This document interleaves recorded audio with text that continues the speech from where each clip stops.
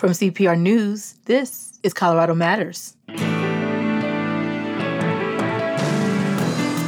A survivor of the 2016 shooting at a gay nightclub in Orlando says he understands the pain people are feeling in Colorado Springs right now. And the hardest part, he says, will be once the cameras are off and the media attention fades. That's the time when you not only lean on each other, you're certainly going to need community to get through this. You also lean on folks like us who've been through this before. Later, what role did abortion play in the midterm elections? Then, the winter holiday season kicks off this week with Thanksgiving. And one of the hottest trends in drinking right now is not drinking. We'll get a taste of the so-called mocktails movement. And I think that's one of the cool parts about where we're at nowadays is that you actually have a lot of selection that you didn't have before.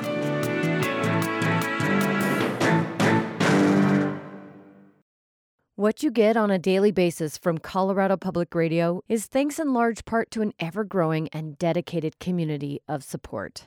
As a member, you do more than listen. You help fund CPR. Thank you. This is Colorado Matters from CPR News and KRCC. I'm Chandra Thomas Whitfield. Derek Rump, a bartender living his dream. Raymond Green Vance, a 22-year-old known for his bright smile. Kelly Loving, a transgender woman who'd helped teach other trans women how to be resilient. Ashley Paw, a mother of an 11-year-old. Daniel Aston, a performer who loved 80s music and dancing. The 5 people who lost their lives when a gunman opened fire inside Club Q in Colorado Springs just before midnight Saturday. Colorado Springs Police Chief Adrian Vasquez. You know, too often society loses track of the victims of these sad and tragic events in all the talk about the suspect. We strive to give the victims the dignity and respect that they deserve, as well as shine the light of public attention on the victims. In addition to those killed, officials now say 19 people were hurt, down from 25. Most of them were shot, including one survivor who was struck 7 times. Police say the mass shooting would have been far worse had it not been for the quick actions of 2 people, Thomas James and Richard Fierro. Here's Colorado Springs Mayor John Suthers. I had the opportunity before I came here to talk to Richard Fierro, identified as one of the 2 heroes that subdued the suspect in this case. And in my opinion, I think the opinion of everyone involved, saved a lot of lives. I have never encountered a person who had engaged in such heroic actions that was so humble about it. He simply said to me, I was trying to protect my family. They tackled the suspect, striking him with his own gun. He's in custody at an undisclosed hospital for investigation of first-degree murder. But as the investigation continues, that could change. Here's Michael Allen, the district attorney for the 4th Judicial District, which includes Colorado Springs. So don't be surprised when you see a different list of charges when we finally file formal charges with the court. Once the suspect is released from the hospital, we will have a first appearance scheduled with the court. That should happen in the next couple of days, I would guess, although that is still to be determined by his care providers at the hospital. That appearance will be by video, so he will be in the jail and be appearing by video. We will advise the suspect at that time of the arrest charges and his bond status. He is being held without bond, so he will not have the opportunity to be bonded out. Within a few days of that first appearance is when we will return to the courtroom and file the formal charges with the court. As the investigation continues, Colorado Springs Police spokeswoman Pamela Castro invites other victims and other witnesses to come forward. We know there were more people at the club, and we really want to speak to them. They could be victims of a crime, and so we are looking to talk to them and identify them if at all possible. The FBI has been a great partner through this, and they have set up a tip line for us. Anybody with information, if they were there, they have video, they were driving by, they might know information about the suspect, anything at all, no matter how small or insignificant they believe it might be, could we please call and let us know about that? That phone number is 1-800-CALL-FBI. And they have dedicated people who are there to talk to anybody who calls in. Club 23, a popular gathering place for the LGBTQ community, remains closed until further notice. There's a makeshift memorial outside, and people have been stopping by daily to honor those touched by the violence. Here again is Colorado Springs Mayor John Suthers. I would also like to thank our community, the whole Colorado Springs community and the whole Pikes Peak region, for the outpouring of support they've shown. I can't tell you how many people have reached out from the city, our region, and frankly, from across the country, expressing their love and support for Colorado Springs and the Club Q community. We've posted a list of resources to get support or to offer support at CPR.org.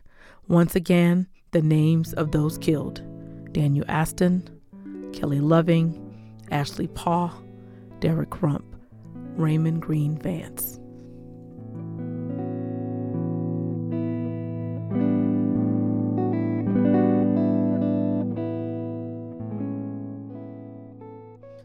There will be vigils across Colorado this week. On Sunday, people gathered in Orlando, Florida, to show solidarity with the Colorado Springs shooting victims and their families. In 2016, Pulse Nightclub, a nightclub that also serves the LGBTQ community, was the scene of another horrific mass shooting. Brandon Wolf, who lives in Orlando, survived that shooting, and that experience prompted him to become a full-time activist. Wolf works for Equality Florida, an LGBTQ civil rights organization. He also works in gun violence prevention. He spoke with CPR's Andrea Dukakis. Brandon, thanks so much for being with us. Yeah, thank you for having me. I want to start by asking you about what Colorado Springs can expect. You know, the shooting in Orlando was about 6 years ago. Can you talk about what Colorado Springs is in store for? Yeah, part of the reason that this breaks my heart when it happens over and over again is because I know what folks are going to suffer through, not just for days or weeks, but for the rest of their lives. Obviously, in the beginning, there's a hurricane of media and public attention. A lot of resources descend on the community all at once. I would encourage people to take advantage of those resources, get access to the mental health resources you need, the financial support that you need. Don't be shy about asking for it. And then, you know, the hard part probably is when the cameras go away and people go back to their daily lives. But that's the time when you not only lean on each other, you're certainly going to need community to get through this. You also lean on folks like us who've been through this before, communities like Orlando, organizations like Equality Florida and others. We're here to help. We're here to support you 100% of the way, not just the next days and weeks, as I mentioned, but in the years to come. Do you plan to come to Colorado and talk to some of the victims and to the community? We'll see. You know, I've done some work with a group called Survivors Empowered in the past, which was actually started by the parents of a victim of the Aurora movie theater shooting. And one of the things that they do is mobilize survivors like me to these, you know, tragedies, to try to provide whatever support or healing I can. If I can make it out there, I would love to. Obviously, would love to connect with people. We've got some folks locally that we're talking to help get the right resources to people. How has your life changed since the shooting in Orlando? I know you've been propelled into activism, but can you talk a little bit about that and how it's affected you? Yeah, my life is totally different. You know, there's a lot of things that happen when you go through a tragedy like that. Obviously, there's the trauma of having been there and escaped narrowly with your life. You get to live with the consequences of that forever. But I also went to the club that night with my best friends, Drew and Juan, and left without them. And so, you know, a lot of the last 6.5 years has been about healing from losing chosen family, figuring out how to move on without them. And probably one of the biggest takeaways I've had is that purpose can be incredibly powerful. And I've found a new purpose in helping to share their stories, keep their legacies alive. And so, you know, while my life was slinging coffee behind a Starbucks espresso machine before, it's now dedicated full time to try and make the world a little better in their honor. You were able to get out of the club. Were you near your friends? So I was not near my friends. My friends were dancing with each other on the dance floor, which was the shooter's first destination inside the club. I had stepped away to use the bathroom. I was joined by a group of like 10 or 12 folks who also came in the bathroom to try and hide. We realized that there was nowhere to hide.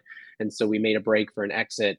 We were very lucky because that bathroom was one that became a hostage situation later in the evening where several other people passed away. So I was just very, very lucky to have stepped away to the bathroom and then also have made it out of the club before the shooter circled around to us.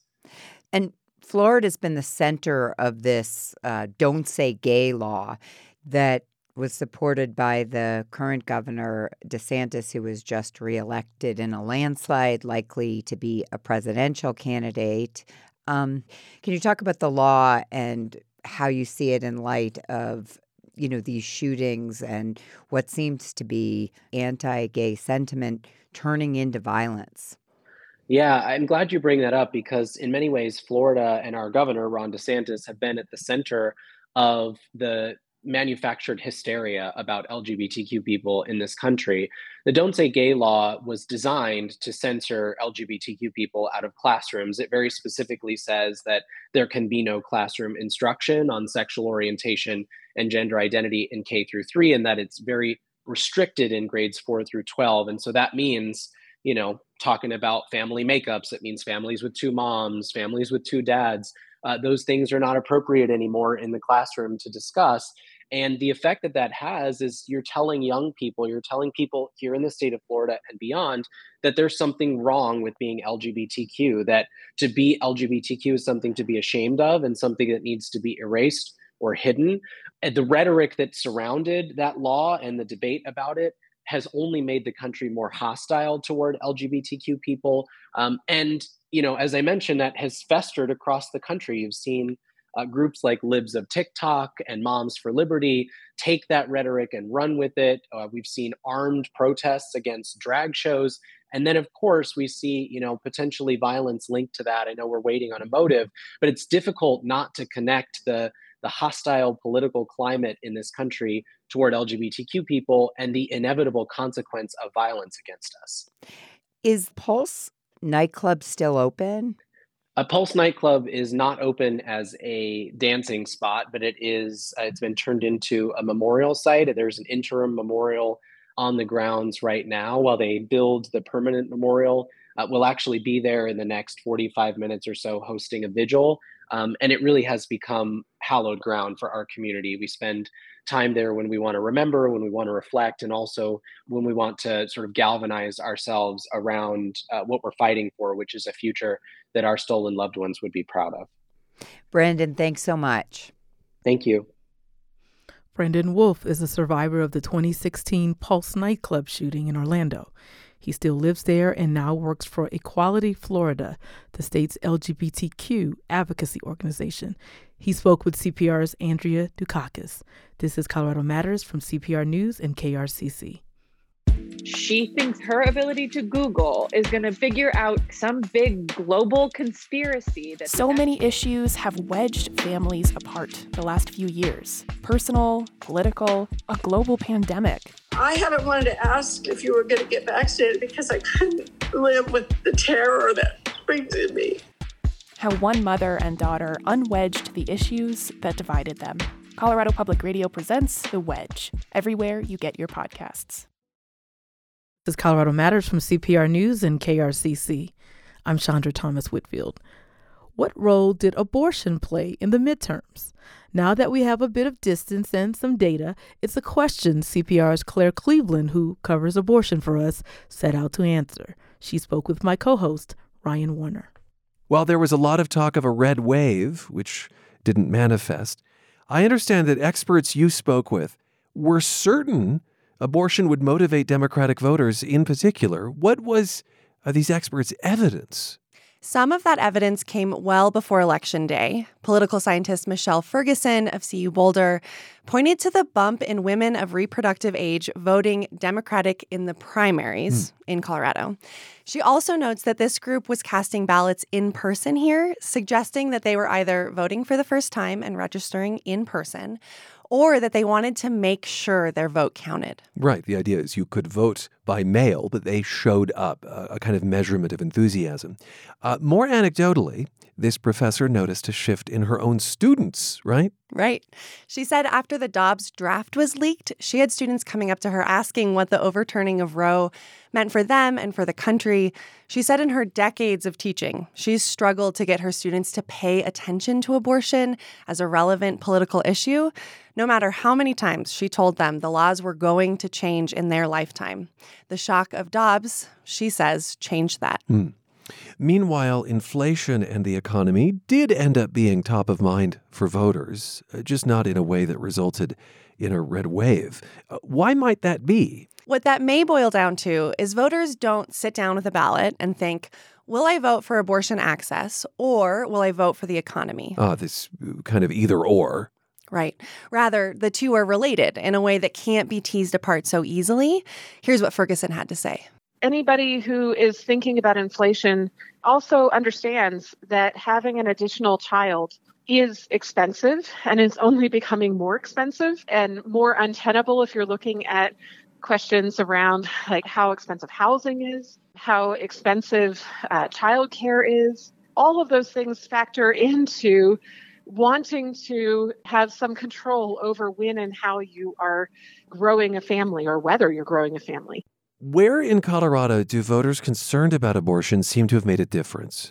Ferguson pointed to the Senate race between Democratic incumbent Michael Bennet, who supports abortion access, and Republican Joe O'Dea, who was more moderate on the issue than others in the GOP. O'Dea said he supported the right to abortion up to 20 weeks, while Bennet backs Colorado's new Reproductive Health Equity Act. It protects the right to an abortion in Colorado with no gestational limits.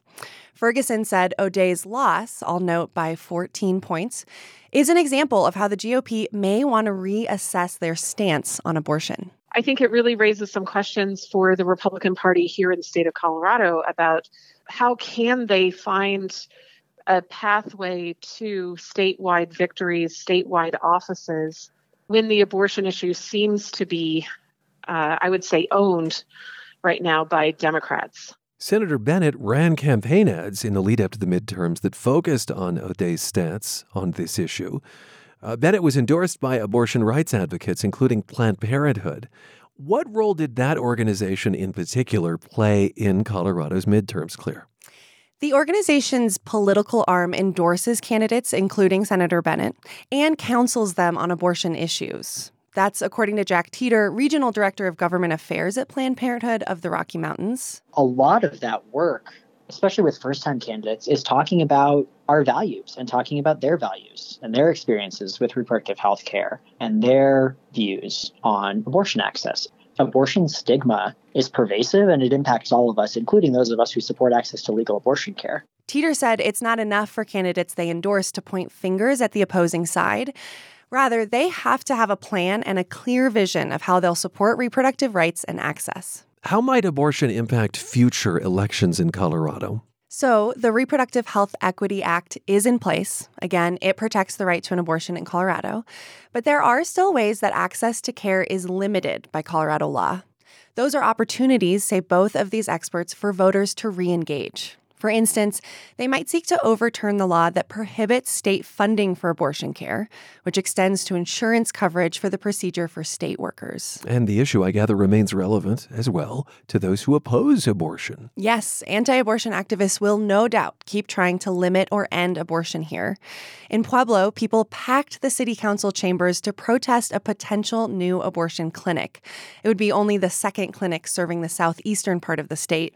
Michelle Ferguson, the political scientist, also pointed out that, just like Roe, the Dobbs decision could someday be overturned. No matter where you stand on the abortion issue, there's always a reason to be continuing to engage in activism. Even if you think your side is winning right now, they may not be winning in another decade or two. Claire, thank you. Thank you. Claire Cleveland speaking with Ryan Warner.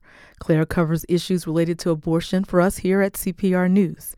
It's an issue that is complex and not going away anytime soon, which is why she'd like to hear from you, Coloradans whose lives are directly affected, whether it touches your family or is related to your work.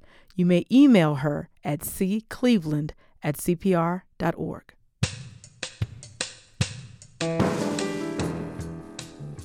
When we come back, ringing in the holidays without the hangover.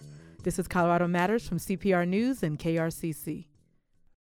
Colorado's Front Range. Just where does it start and end? Why does Denver sometimes smell like dog food? What's the perfect seat at Red Rocks for the best sound? These are the kinds of Colorado questions we've gotten and answered in the past.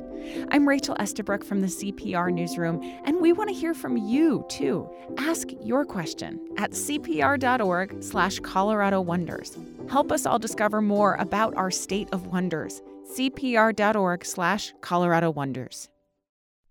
This is Colorado Matters from CPR News. I'm Chandra Thomas Whitfield. One of the hottest trends in drinking these days is, well, not drinking alcohol, that is.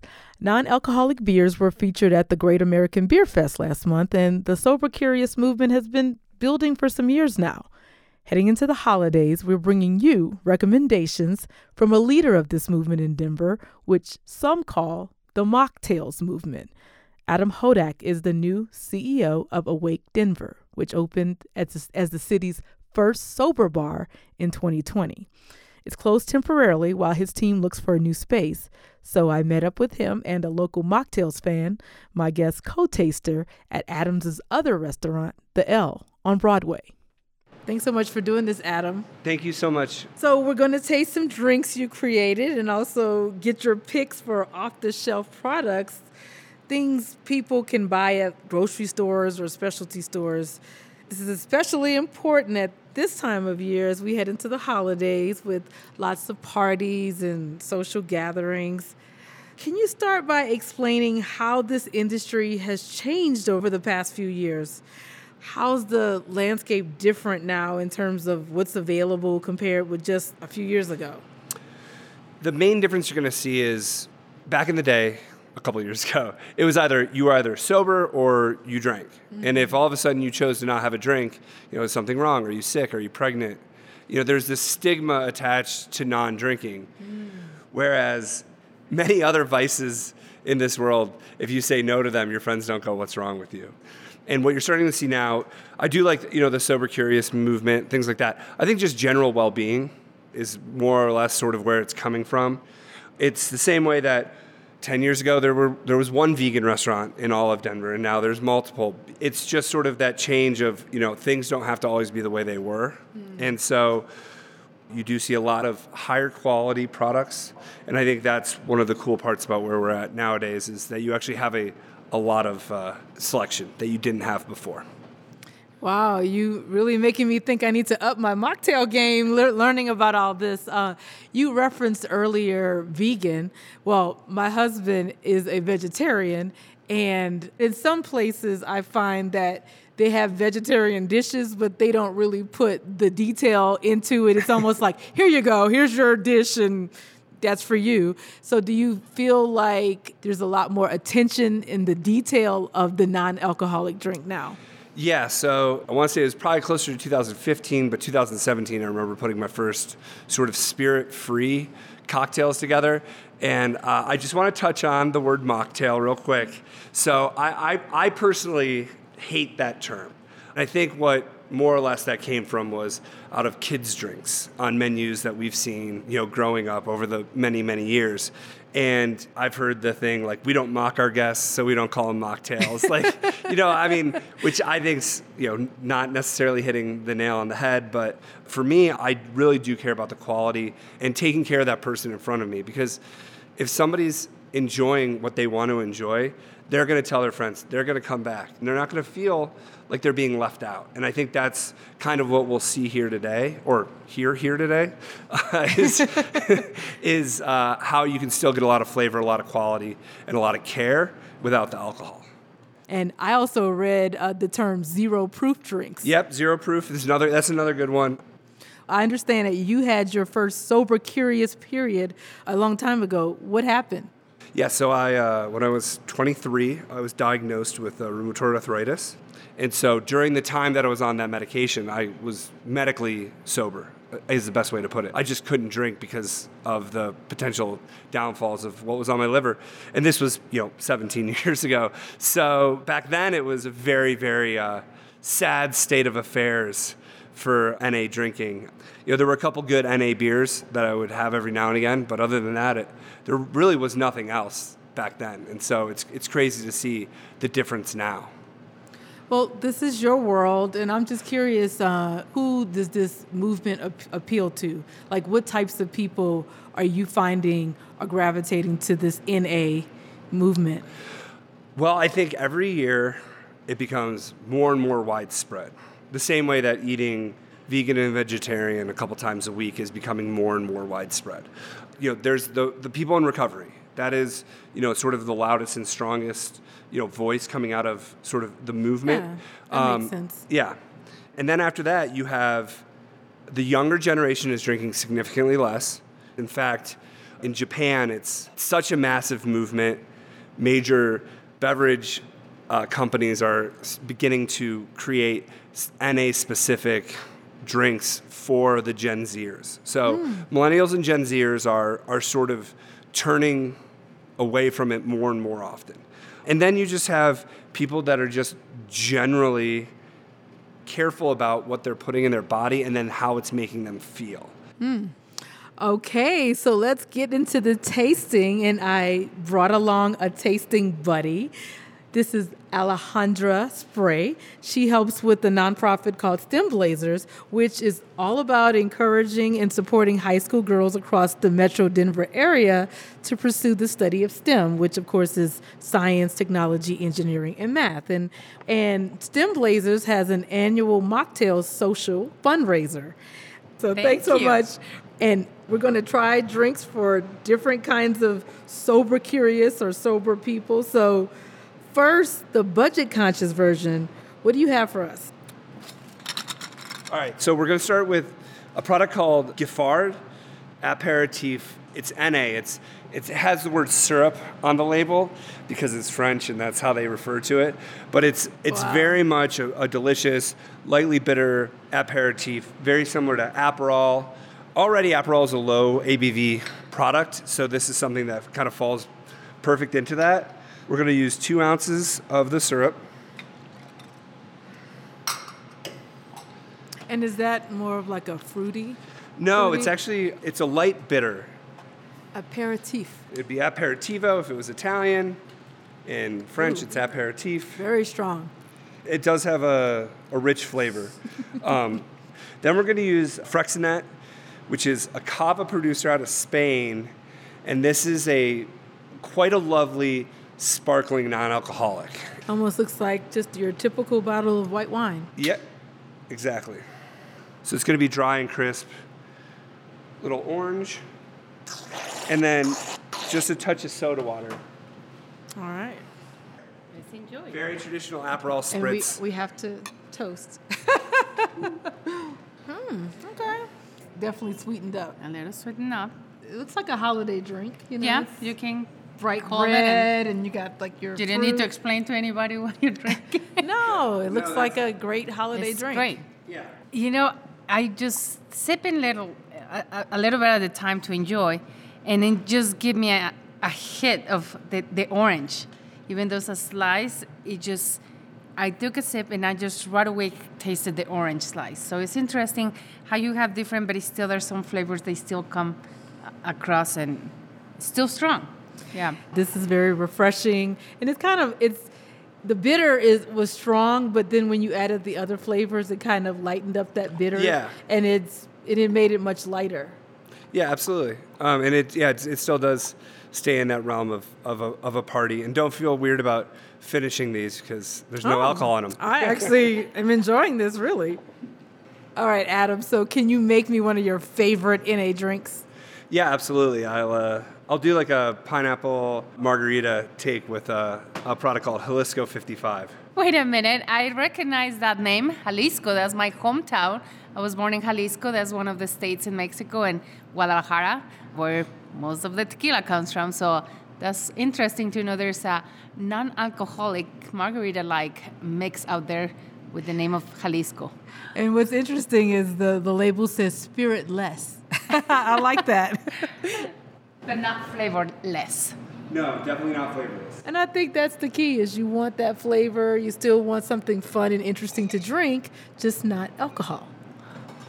Wow, I see the tahini on the rim. Yeah, and then I'm going to use a little tahini for the rim. Just, bring in sweet, salty, spicy.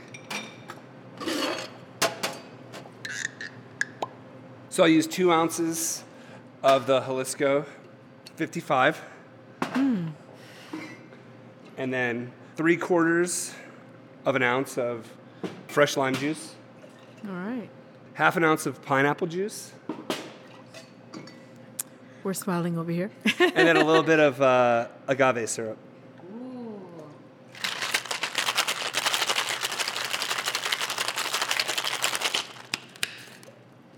No margarita is complete without a little lime. Yes. Cheers. Cheers, it is. Ooh, it's got a lot of kick. Ooh. A lot of kick. What is the kick? The tajin? Yeah. Oh, if you're born in Mexico, tajin is part of your childhood. So, no. Well, I'm from Louisiana. Does cayenne pepper count? You should. So, I can see what this is your favorite. It's really good. And I will say it's very convincing. A margarita, it really looks like you can fool the best Mexican person here with this drink. You heard it here first from Allie. From the land of where the mariachi and tequila comes from. Ah. So Adam, what's your thoughts on how the whiskey type or tequila type products are progressing in terms of taste? The one-for-ones for the aperitifs and the amaros and sort of the different liqueurs are very, very close to their full spirit sort of cousins. With the straight spirits, the one-for-ones, the flavor profile isn't necessarily for sipping. They're for mixing, because then when you mix it, you hit those notes that they're trying to put into that product. So right now, and we're not sure what will happen in the next 5 years, right? But right now, there's not, say, a bourbon, a spirit-free bourbon that you're going to sit and sip and go, my goodness, how is that not, a Kentucky bourbon? They're not there yet. However, they do have oak-flavored, spirit-free products that you can mix into cocktails that would be a whiskey cocktail, and that's where you're going to hit on those flavor profiles and create something that's got a greater depth of flavor as opposed to something that's just sort of, juice in a glass or whatever. Yeah, it's been interesting. I just see so many parallels to the vegan/vegetarian world because, there are people who want a completely vegetable kind of dish, and then there are people who actually want to replicate the sense of eating meat or certain, chicken and things like that. So would you say there are kind of two groups in this movement, like some people who want to actually replicate the flavor and experience of drinking alcohol, and those who, maybe it's triggering for them, or maybe they just want to try something completely different that does not remind them of any particular alcohol that they've had? Yeah, and that's, you're really touching on it. There is that part of the sober community that would get triggered by certain products that just are just too close for them. It is interesting to be conscious about having both offerings that just sort of don't fall into that category. They don't taste like, a tequila soda or something like that. But then there's the ones that do, because, you get both types of drinkers. And so it's trying to appeal to that broader sense and just being conscious and caring. So if a person were trying to specifically avoid anything that does remind them or is very closely resembled to alcohol, how would you know what to order? Or is there a way to distinguish types of NA products?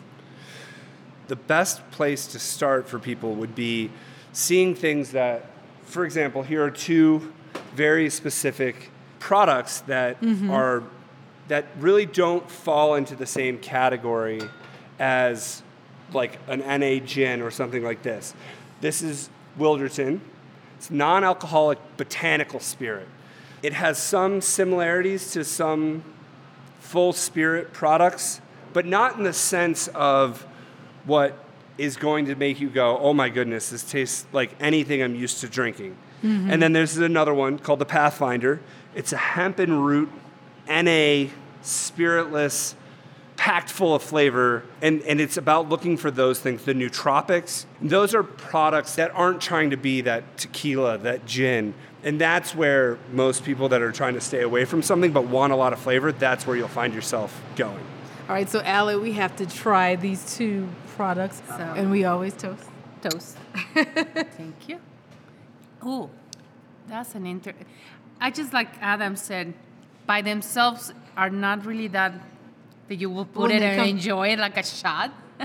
Like when they come together. But it's the combination.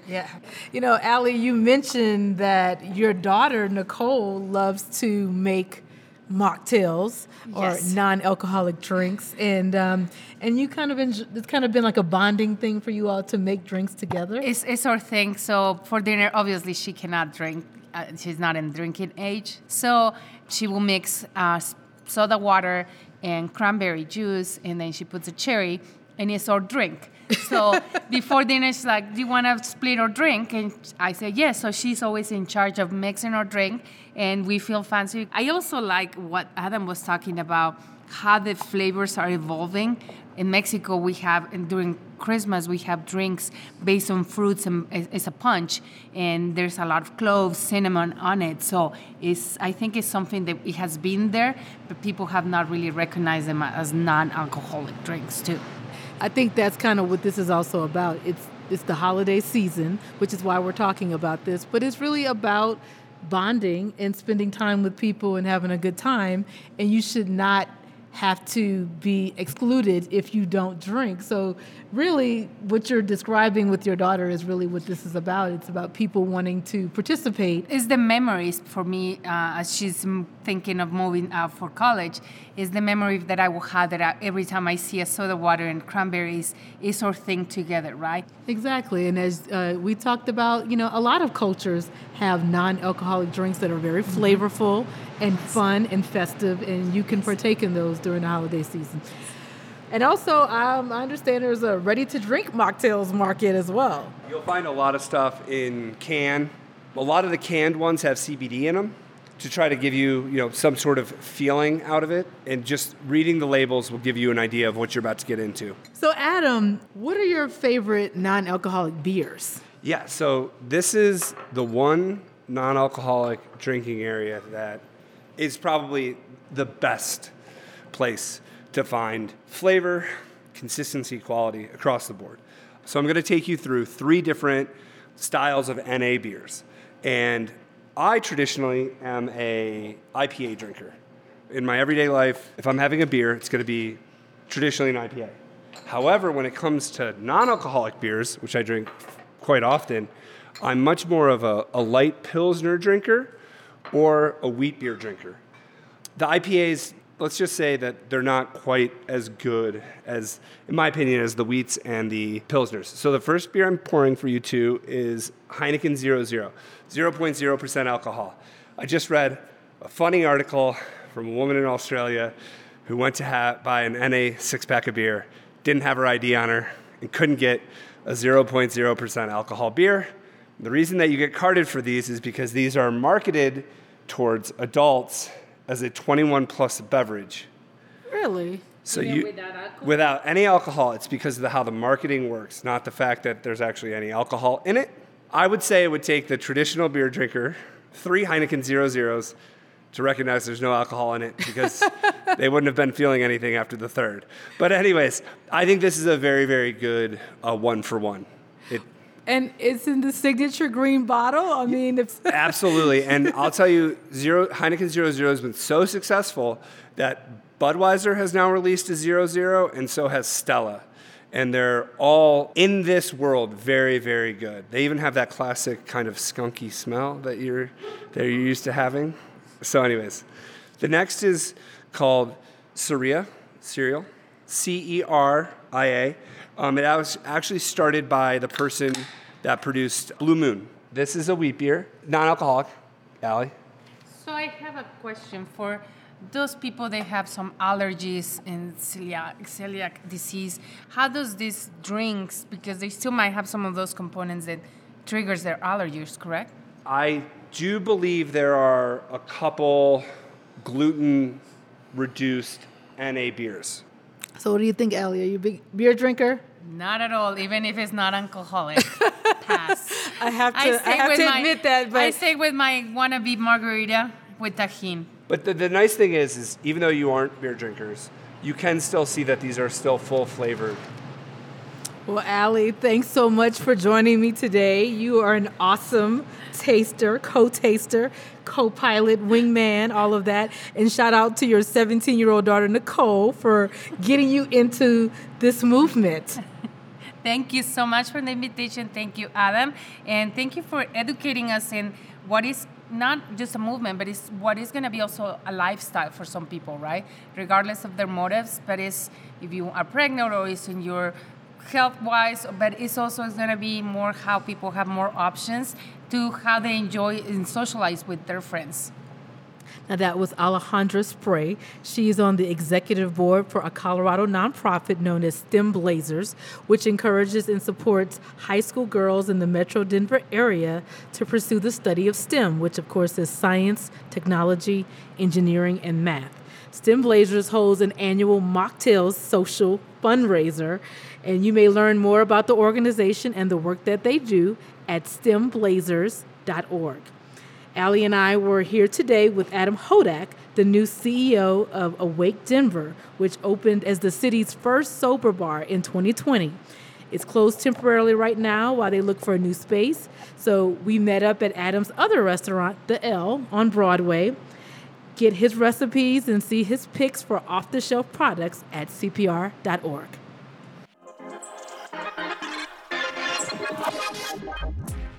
When we come back, she was inspired by African rhythms and electronic instruments, one of the Colorado artists in the spotlight this month.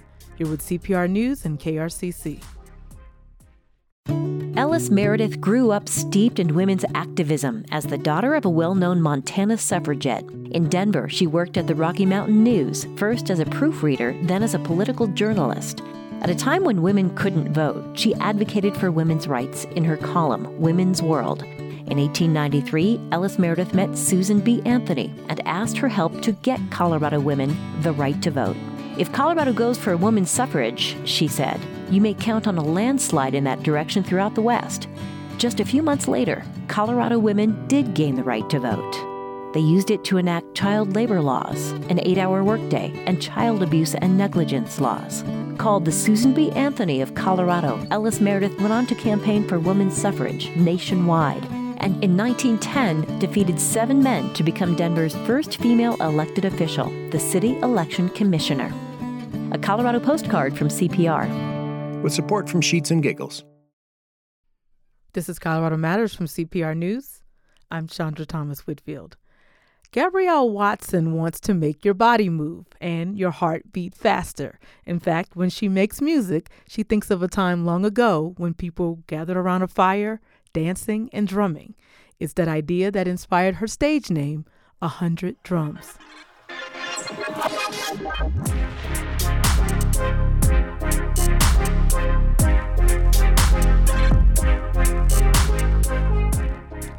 Watson's electronic music is inspired by African rhythms and instruments, and she's one of the Colorado artists featured this month on CPR's station, Indie 102.3.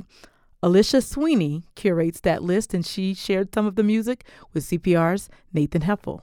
We're going to hear some rock today, and also a group that's collaborating with a famous performance artist. But first, we have 100 Drums. How did this project start? Yeah, so Gabby Watson is originally from California, but she's lived in Denver for about 3 years. Growing up, she listened to a lot of jazz and funk thanks to her mom. And as far as performing, she got her start as a DJ, and then she got really interested in indigenous hand drums and low-frequency bass and started making music in this genre that's actually called drum and bass.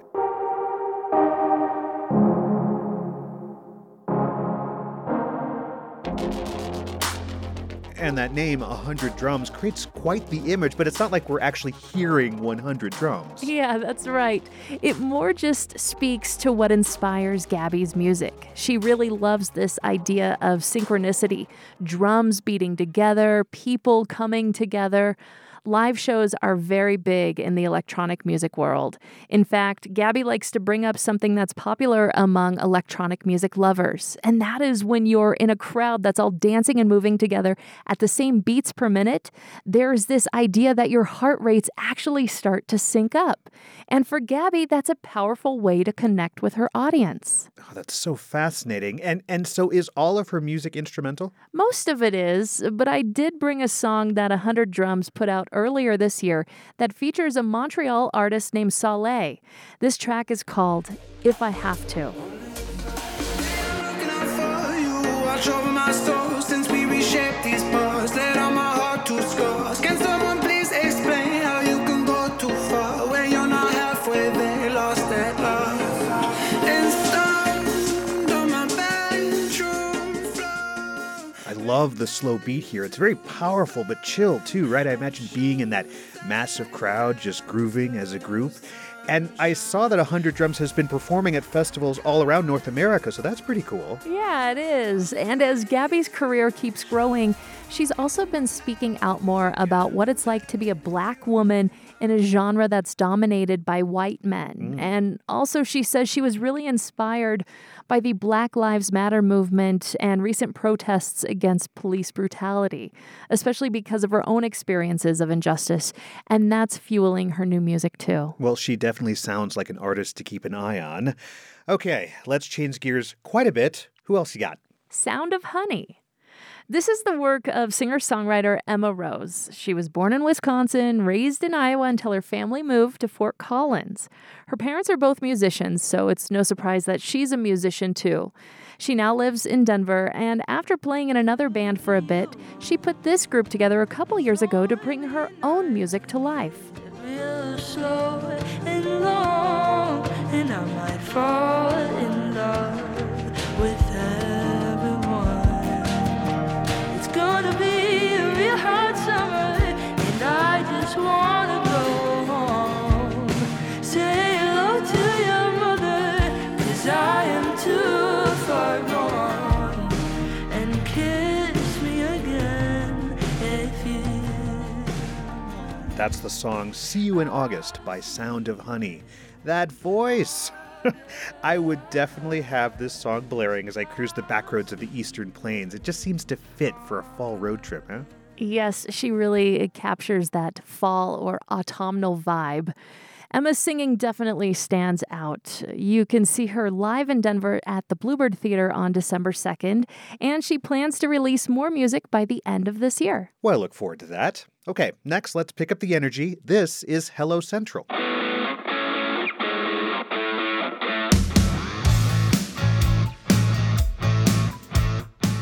Yeah, spelled as one word, this band formed in Denver in 2018, and it's made up of 4 lifelong friends. They have this mix of alternative and pop punk, and here's a song that we're playing on Indie 102.3. It's called Tidal Wave Girl.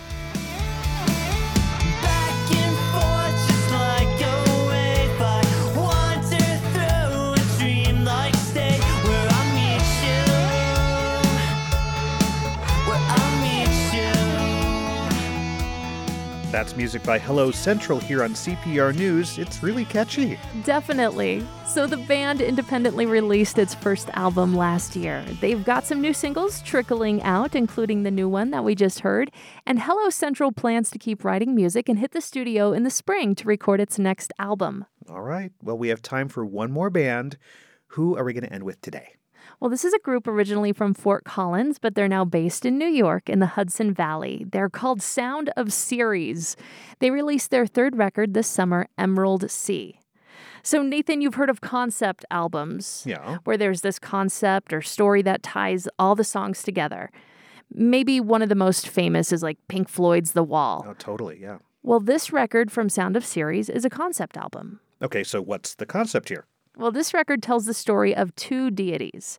On the one side, you have the universe, and that perspective is actually narrated by a well-known performance artist, the grandmother of performance art for over 50 years, Marina Abramovich.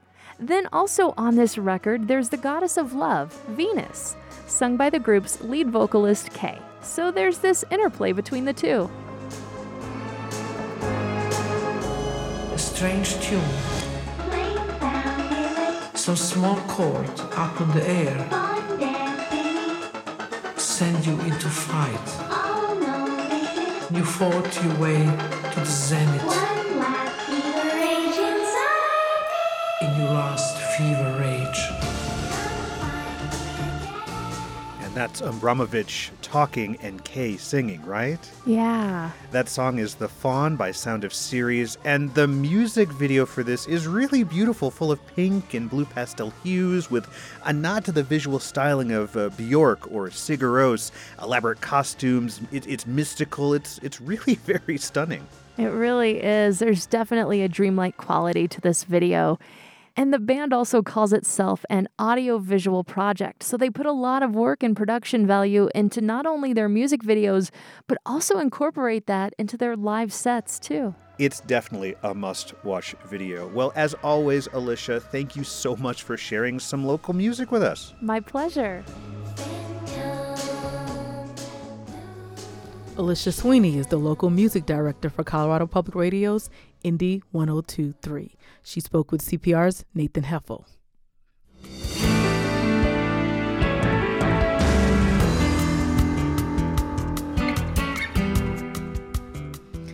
Thanks for joining us today, and to the team who keeps us on beat. Tyler Bender, Carl Bielik, Anthony Cotton, Pete Kramer, Andrea Dukakis, Rachel Estabrook, Michelle Fulcher, Matt Hers, Michael Hughes, Chris Ketchum, Pedro Lumbrano, Patrice Mondragon, Shane Rumsey, Ryan Warner. And I'm Chandra Thomas Whitfield. This is Colorado Matters from CPR News and KRCC.